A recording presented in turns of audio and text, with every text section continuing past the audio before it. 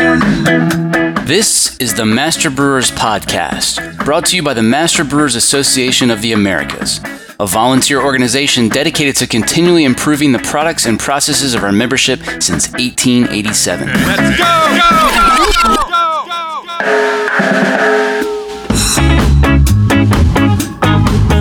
Master Brewers brings you interviews with the industry's best and brightest in brewing science, technology, and operations.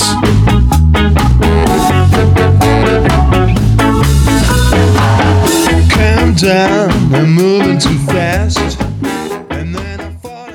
This Master Brewers podcast is proudly sponsored by Barnett Mechanical, a full-service design build firm specializing in turnkey process and utility systems for the brewing industry. You know beer. We know breweries.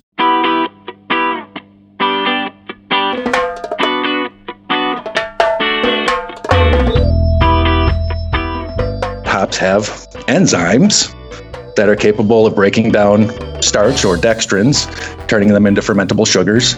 And as long as you've got yeast around, you're going to get alcohol production, CO2, decrease in specific gravity. It's very clear that this phenomenon was very well known in 1893, and it was, in fact, one of the reasons that people dry hopped was to sort of, dry out the beer a little bit and increase the alcohol and so on. This week on the show, Dry Hop Creep, aka the freshening power of hops. Now, here's our guests. Hi, this is Tom Schellheimer. I'm professor at Oregon State University. Yeah, Jason Perkins, brewmaster at Allagash Brewing Company. Hi, Luke Chadwick, senior scientist at Bell's Brewery. Hi, I'm Andy Farrell. I'm the Brewing Innovation Manager at Bell's Brewery.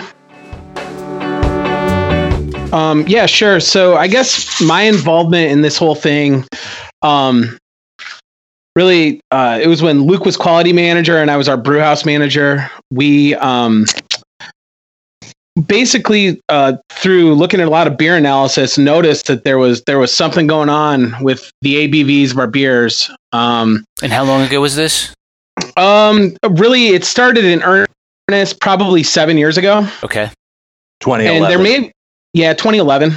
And in some ways, there had been some things going on even prior to that.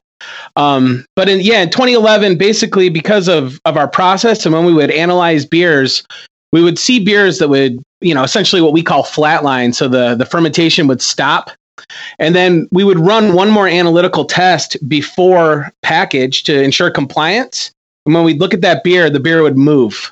Right. And it would move sometimes pretty significantly with AE dropping, sometimes a pretty significant, in a variable way, but in sometimes very significant way. And ABVs would move, and occasionally they would move in a way where it would cause action from the brewery because we may get knocked out of a compliant range on a beer. I assume very few people were talking about this, that many years ago. Did it take you a while to put two and two together to look at hops, or was that something that kind of, clicked fairly quickly? So I think for us, we knew that there was something to dry hop beers drying out a little more. That was something that we knew. We didn't know why or exactly everything that was going on. It's complicated. There's a lot going on there. We always back then we would attribute it to mixing that would happen. Like you'd add the hops and you'd cause a bunch of agitation in the beer and kind of get everything going again. We talked about glycosides for a while as a potential reason. Luke, do you want to talk about hop creep? Was something that you talked to somebody about a number of years ago as well? So basically for me, this really, this came on the radar at the same time as for Andy around 2011. And that's when we were getting really serious about ABV compliance and really sort of tightening our belts, becoming the sort of larger brewery that we've become. And most of our beers were very well under control from an ABV compliance standpoint, but it was the dry hopped beers that were certainly just more variable, and we run into cases where we couldn't ship it. It's out of compliance. So how did you address it? How did you start to tackle that problem? So many times over those years, I attempted different types of literature searches. I just assumed someone must have looked at this, because it became apparent to us, so after not too much time, that this is a real effect. It's not a small effect. It's big enough to certainly to notice if you're paying attention. And I just kept talking myself out of jumping into the lab and trying different stuff, because I figured I'd find a starting point, and I really never found anything, and until it was just about a year ago, when it was Andy. I'm not sure if it was Andy or John ran into Jason at an MBAA conference somewhere, and we're discussing this. Long story short, a conference call was set up. I got to participate in that conference call, and we were, essentially just kind of telling each other stories about our experiences with this dry hop creep. And it was in that conference call that they turned me on to this paper from 1941 out of England, and it had the phrase hop diastase. Hops, and then diastase, like the diastatic power. Coming out of that meeting with Jason and Tom Shellhammer, with this sort of new intel, there's this concept, hop diastase. I Googled that, and some months before that, apparently Google had scanned and archived and added to Google Books, essentially like all of the UC Davis brewing library, 75 years old and older. All the old brewing books from UC Davis is now an unbelievable resource currently available through books.google.com. Anyway, searched that in Google, stumbled across this paper from 1893 by Horace Brown and Harris Morris, who I didn't know, but I've learned since then that these are pioneers in plant physiology and just how enzymes work, how photosynthesis works. These were some of the most important scientists in the history of plant research, and it so happened that they looked at this very particular problem.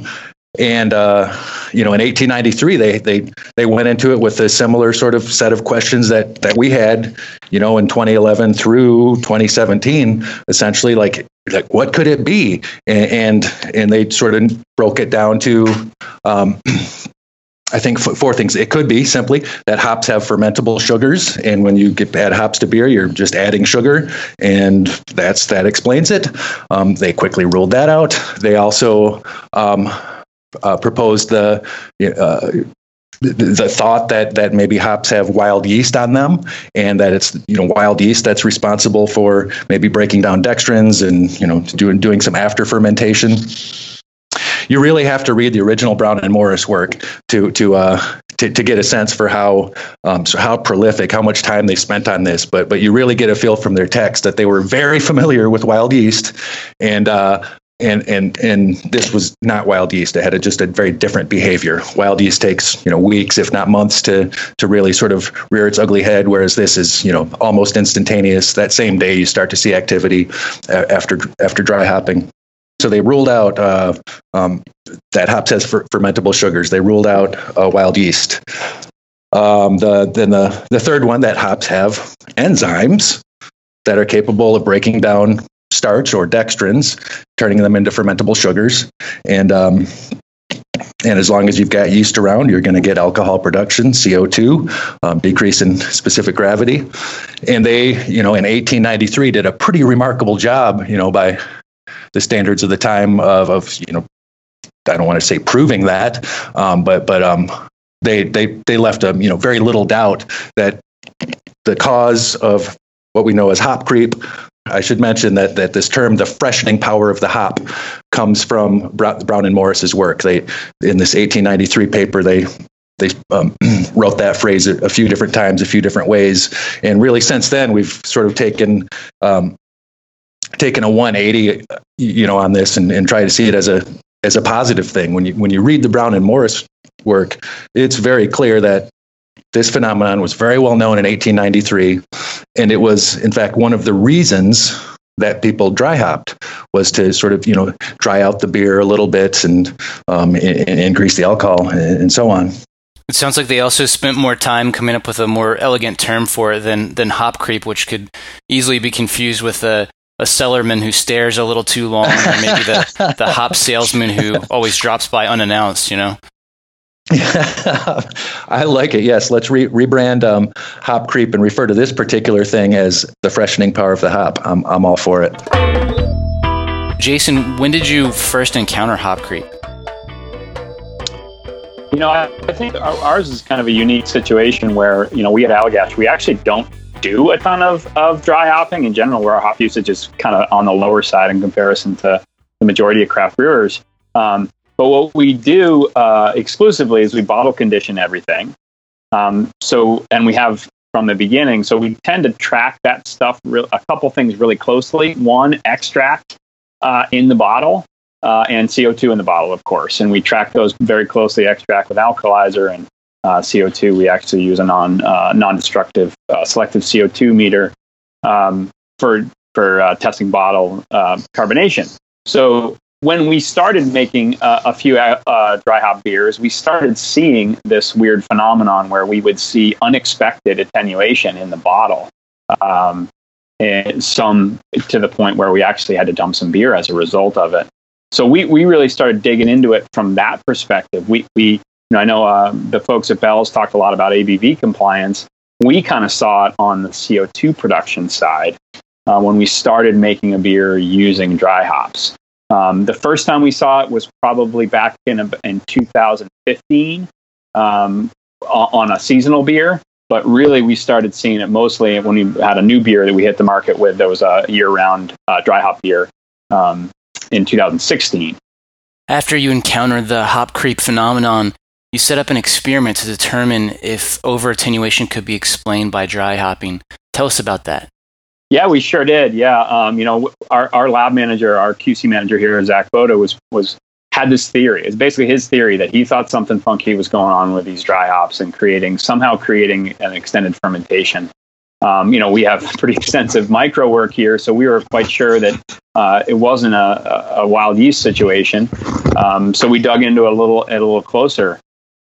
So the first thing we did with this beer, which we make year round, called Happy Table Beer, is we took and just wanted to see a kind of on a bench top whether we would see this effect. So and kind of try to pinpoint the cause. So we started with just a simple control with no treatment to it at all, and monitor the extract over time. We then also added just yeast, so nothing else, and then added yeast and dry hops in treatment 2, and then treatment 3 was just dry hops, and we just monitored the extract over time. And what'd you see there? What we saw is in the control, we saw no change in extract. In the treatment where we're just adding some sugar only, we did not see a drop in overall extract after that sugar re-ferments away. In the most interesting thing we saw was by adding dry hops, we saw a pretty significant drop in extract in a relatively short period of time, just in a few days to start, and over time a continual drop in extract from around 4 Plato to below 3.4 Plato, so a pretty significant drop. Saw the same effect when dry hops were added on their own. And that was, so you're saying you saw the same effect regardless of whether you added sugar and yeast? Correct. Yeah. Wow. Correct. Now it is worth noting that we have there's yeast in solution here. This isn't beer that it is sterile filtered. So there's yeast in solution to do work on these enzymes, right? On the broken down starches. Okay, that makes sense. So then after that, you did another experiment to find out if the yeast strain, the hop cultivar, and the base beer had any real impact on this over attenuation. Tell us about how you set up that experiment and what you found. Yeah, to me, the second experiment is kind of the simplest way to kind of explain this phenomenon, and it's something we decided to do in-house using somebody else's beer. So we took a standardized base beer that we knew we could rely on. We chose Coors Banquet beer, obviously a beer that's been made for a long time, and it's very consistent, and it's a very dry beer. We wanted to see what the effect of adding dry hops to that beer in the presence of yeast and without the presence of yeast. So we did an experiment where we took Coors Banquet beer and added varying different yeast strains to it. So I added our house yeast, a secondary, what we call our reserve strain, which is a strain we bottle condition a lot of our beer with, and then just Chico yeast. Those are the 3 yeasts we used. So in half of the experiment, the beer Coors Banquet just simply got yeast added to it. The other 3 got the same yeast strains plus dry hops at about 10 grams per liter. So, a fairly heavy dose of hops at 2.6 pounds per barrel or so. We use Cascade hops, just chose to use a hop that's very commonly used in American craft brew. And then we monitored that extract over time. And what we found was pretty interesting. We saw a very slight drop in extract in all cases except for the control. So our yeast strain we added, we're using Belgian style strains, and then a Chico strain saw a very slight drop in extract. But more importantly and more interestingly, once we took and add dry hops to these, we saw a huge drop in extract. I'm sure you were talking to other folks in the industry as you were going down this rabbit hole. We've got our friend Tom Shellhammer here. Tom, tell us how you entered the equation. Yeah, I got an email from Jason maybe in the fall of 2016 or so, I think it was, Jason, sometime, I think about 2 years ago. Yeah. And you described this phenomena to me and said, hey, you want to give this a try in your lab, see what's what? And so I said, sure. So we set up the exact same experiment, number 2, that Jason was just talking about. Got some Coors Banquet beer and had 3 different treatments, Coors by itself, Coors with yeast, Coors with hops, and Coors with hops and yeast. And as we were comparing the data, these are 2 different United States, and the data were just like sitting right on top of each other. So it was pretty remarkable. It was also pretty remarkable to see the extent of this re-fermentation that occurred.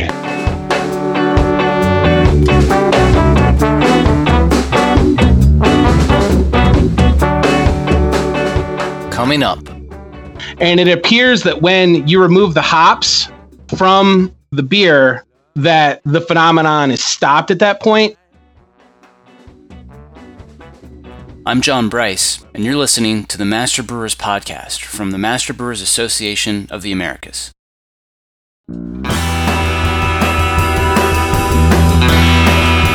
This episode is brought to you by ABS Commercial is a full-service brewery and parts outfitter. From our Raleigh headquarters to our Denver office, we proudly offer brew houses and fermenters from 3 barrels and up, yeast brinks, boilers, kegs, chillers, tri-clamp, and other stainless parts, all with the quickest delivery and lead times in the industry.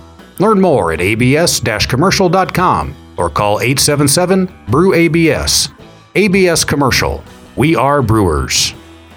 Here's what's coming up on the Master Brewers calendar. The Diastaticus Detection Methods and Control Measures webinar is August 1st. District Philly holds its summer meeting at the Pennsylvania Sam Adams Brewery August 3rd. The annual District Texas summer meeting is the weekend of August 3rd in Kerrville. The ASBC MBAA Brewing Summit takes place in San Diego this August. Register at mbaa.com, where you can also view the full calendar of events with more details or find a district meeting near you.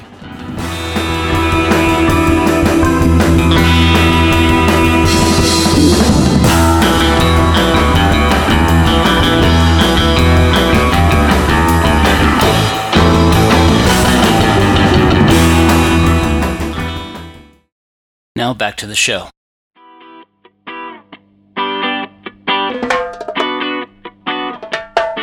It was cool on 2 levels. One, just like surprising how much re-fermentation could occur, and that this experiment that was actually a fairly simple one could be reproduced so effectively.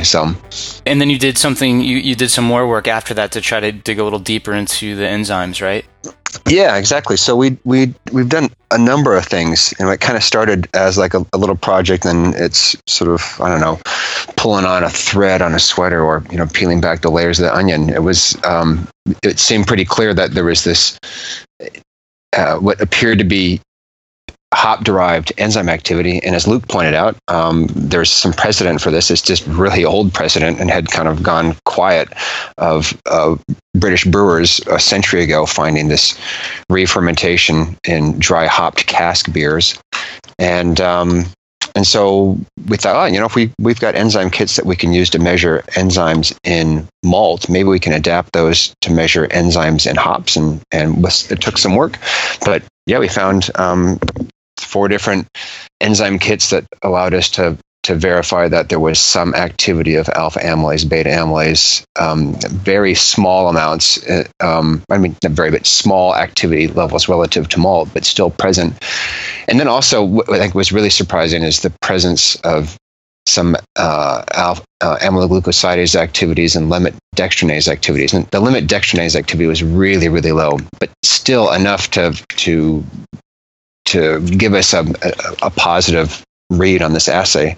And those last 2 enzymes are important because they can debranch branch dextrins or branch starch. And so it was kind of cool to see that we've got this residual extract in beer that has a quantity of a big portion of the residual extract is made up of unfermentable branch dextrins, unfermentable because the mashing process hasn't broken them down sufficiently, and that there's some debranching activity present in the hops that can further break down those dextrins, and then the alpha and beta amylase coming behind and start producing simple sugars. And so we saw that from an enzyme assay kit, and then we went through and looked at these sugars and dextrins using liquid chromatography and sort of verified just what I described, that you can see the residual extract of Coors Banquet beer degrading in the presence of yeast. I'm sorry, in the presence of hops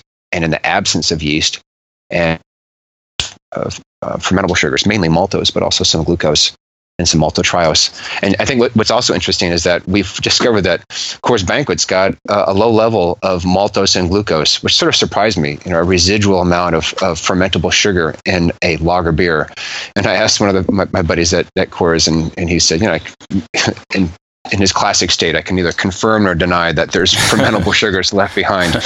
But that drop in real extract that Jason saw through the addition of just yeast is the yeast sort of mopping up this residual amount of sugar. So it makes it so tasty, Tom. Yeah, I know, exactly. It's kind of like maybe just a low level of sugar is like the MSG of light beer. So who knows? There you go. So how can a brewer predict whether or not they're going to experience hop creep for a given recipe or hop?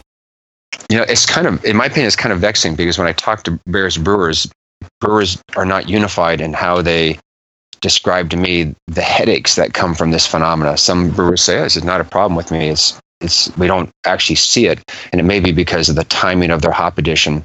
It may actually be occurring, but they don't see it as a 2-stage fermentation or re-fermentation because it's happening simultaneously with the main fermentation. And I'm speculating, but there are other brewers that describe tremendous headaches that come from this. And if anything, the headaches that they say that are even worse are a diacetyl spike that is most likely induced by this re-fermentation.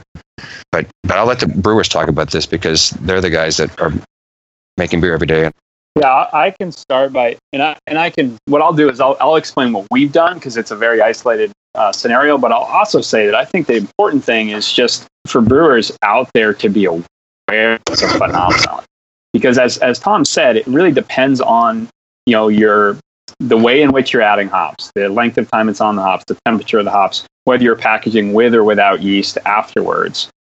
So I think, my approach with this has always been just get this information out there because, individual brewers are going to have to make their own individual plans on how to handle this. But it's really important for people to know, especially given the fact that so many people these days are packaging their beer with yeast, some portion of yeast. The days of pad filtration in the craft beer industry aren't gone, but they're not as common as they used to be. So there's some kind of yeast in the majority of craft beer in the package. So if this effect of breakdown of starches happens and you don't let it happen before you put it in the package or are not aware that it's going to happen, there's going to be some dangerous packages on the shelves. And, I've heard anecdotally from a number of brewers like, oh, that's what's been causing this issue for us for all these years.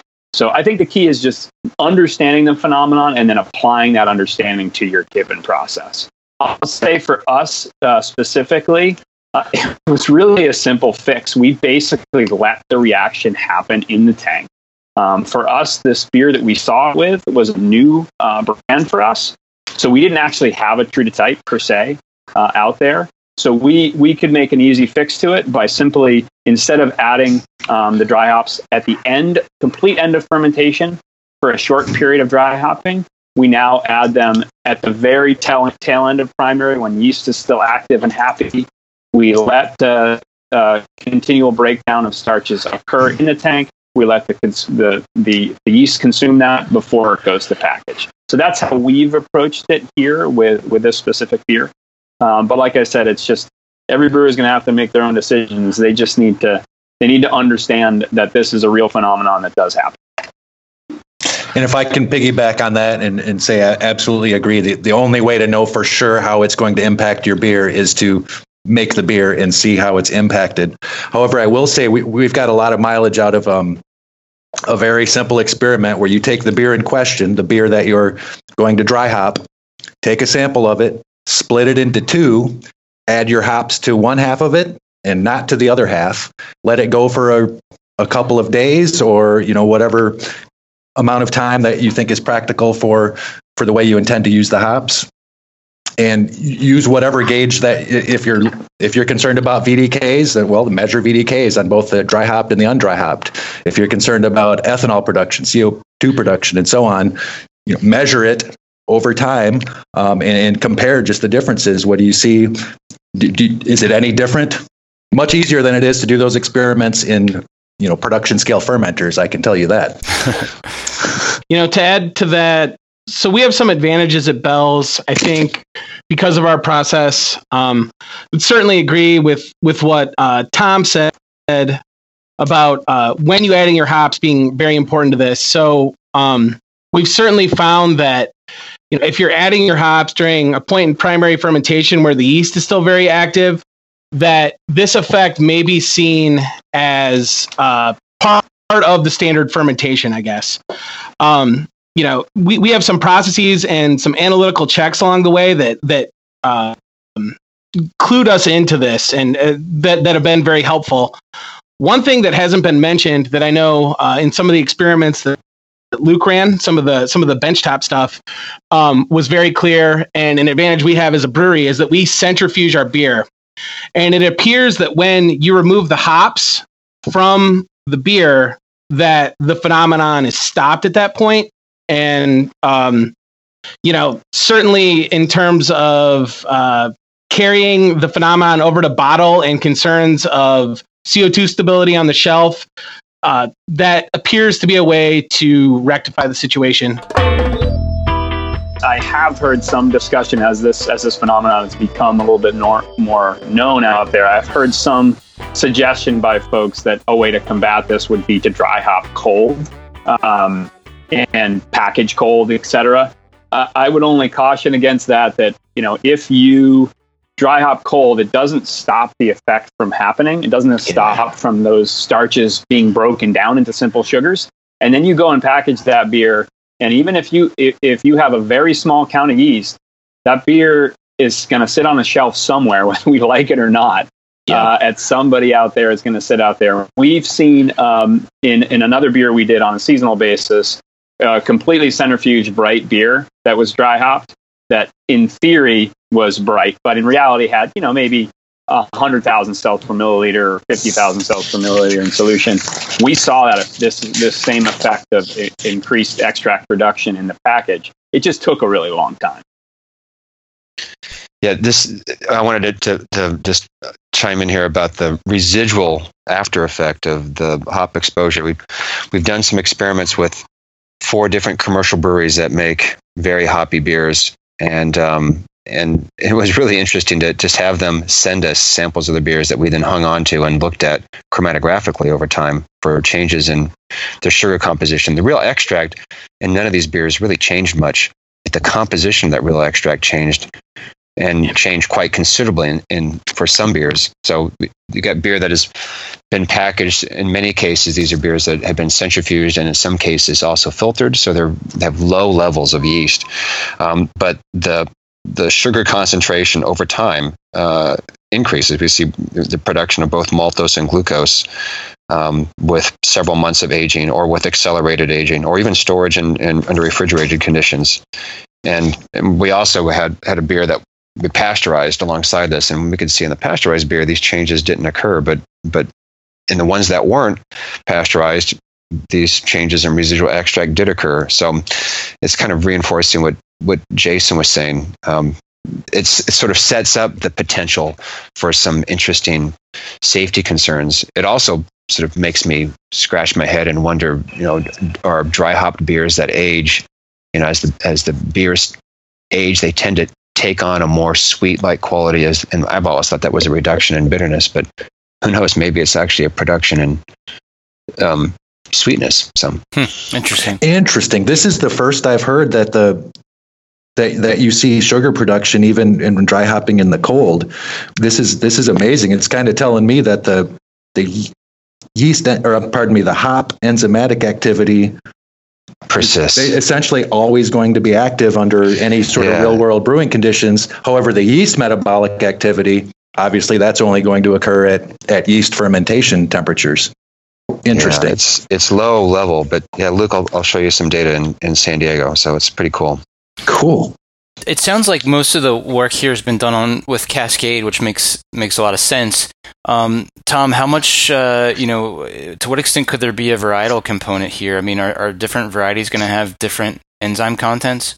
Yeah, they do. But it's hard to tease out varietal difference versus agronomic growing differences versus kilning versus processing.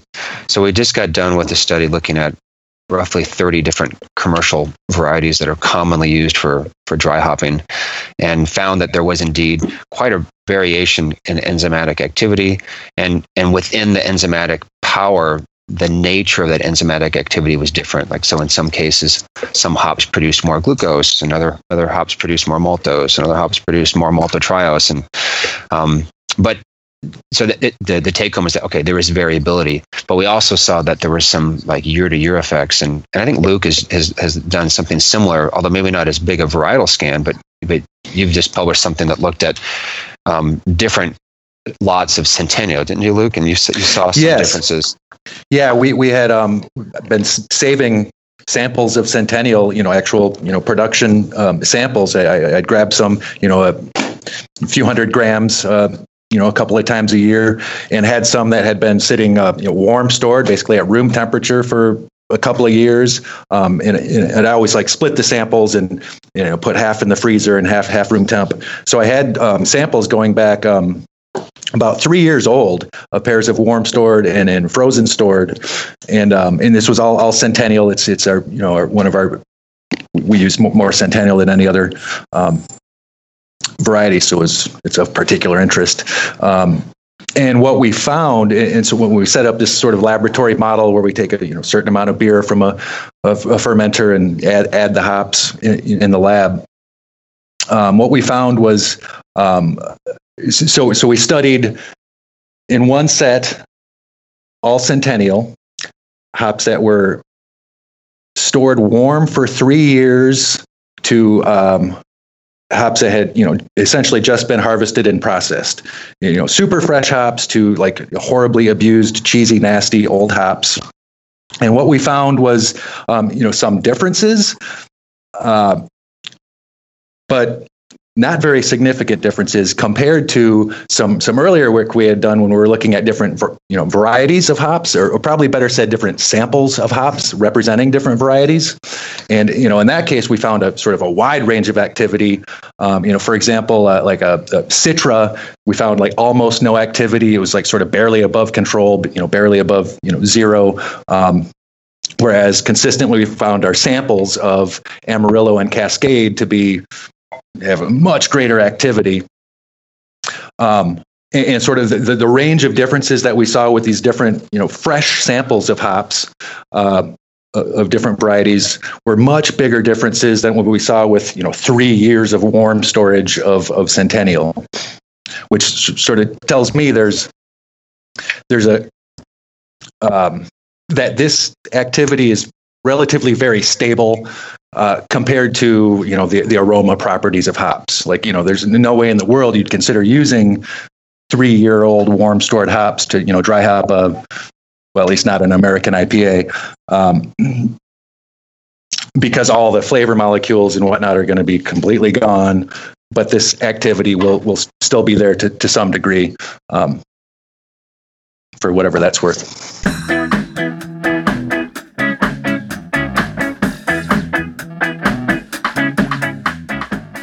That was Tom Shellhammer from OSU, Jason Perkins from Allagash, and Luke Chadwick and Andy Farrell from Bell's Brewery. Keep listening for more resources on Hop Creep, or just have a beer with these guys at the upcoming Brewing Summit. I'm really looking forward to the ASBC MBAA Brewing Summit coming up this August in San Diego. It only happens every 4 years, and it's not like any other conference you've attended. The Brewing Summit is 100% the science and technology of brewing. No pep rallies or business lectures, and you'll be surrounded by some of the smartest men and women in our industry. If you can only attend one conference in 2018, this should be it. Register now at mbaa.com. Just like that one day when we came around there. Since there's that one day. I should give a plug to Luke, because I think, Luke, you're presenting at ASBC, correct? True. Yeah, I'm presenting at ASBC. You've probably verbal skills are like my weakest skills, and I swear if you read the paper that we published, you'll get a much better story than what I've just told you. So I would like to sort of plug that if possible. It's to me way more clearly explained than anything that I said in this interview. Sounds good. And where can people find that paper? That's in the Journal of the American Society of Brewing Chemists. Actually, I just realized if you Google the freshening power of hops, it was the first hit as of a couple of days ago anyway. So check that out. Nice. That's a pretty good search engine optimization you got going on there. Right? Cool. All right, guys. Well, everybody have a good one, and I look forward to having a beer with you soon. Cool. All right. Sure. See you in San Diego. All right. Thanks a lot. Bye. Bye. Cheers. Thank you. Bye. Head on the floor. Just like that first time when we came to town, girl. And then there's one thing that I should have said then. There may be two things that you should have known.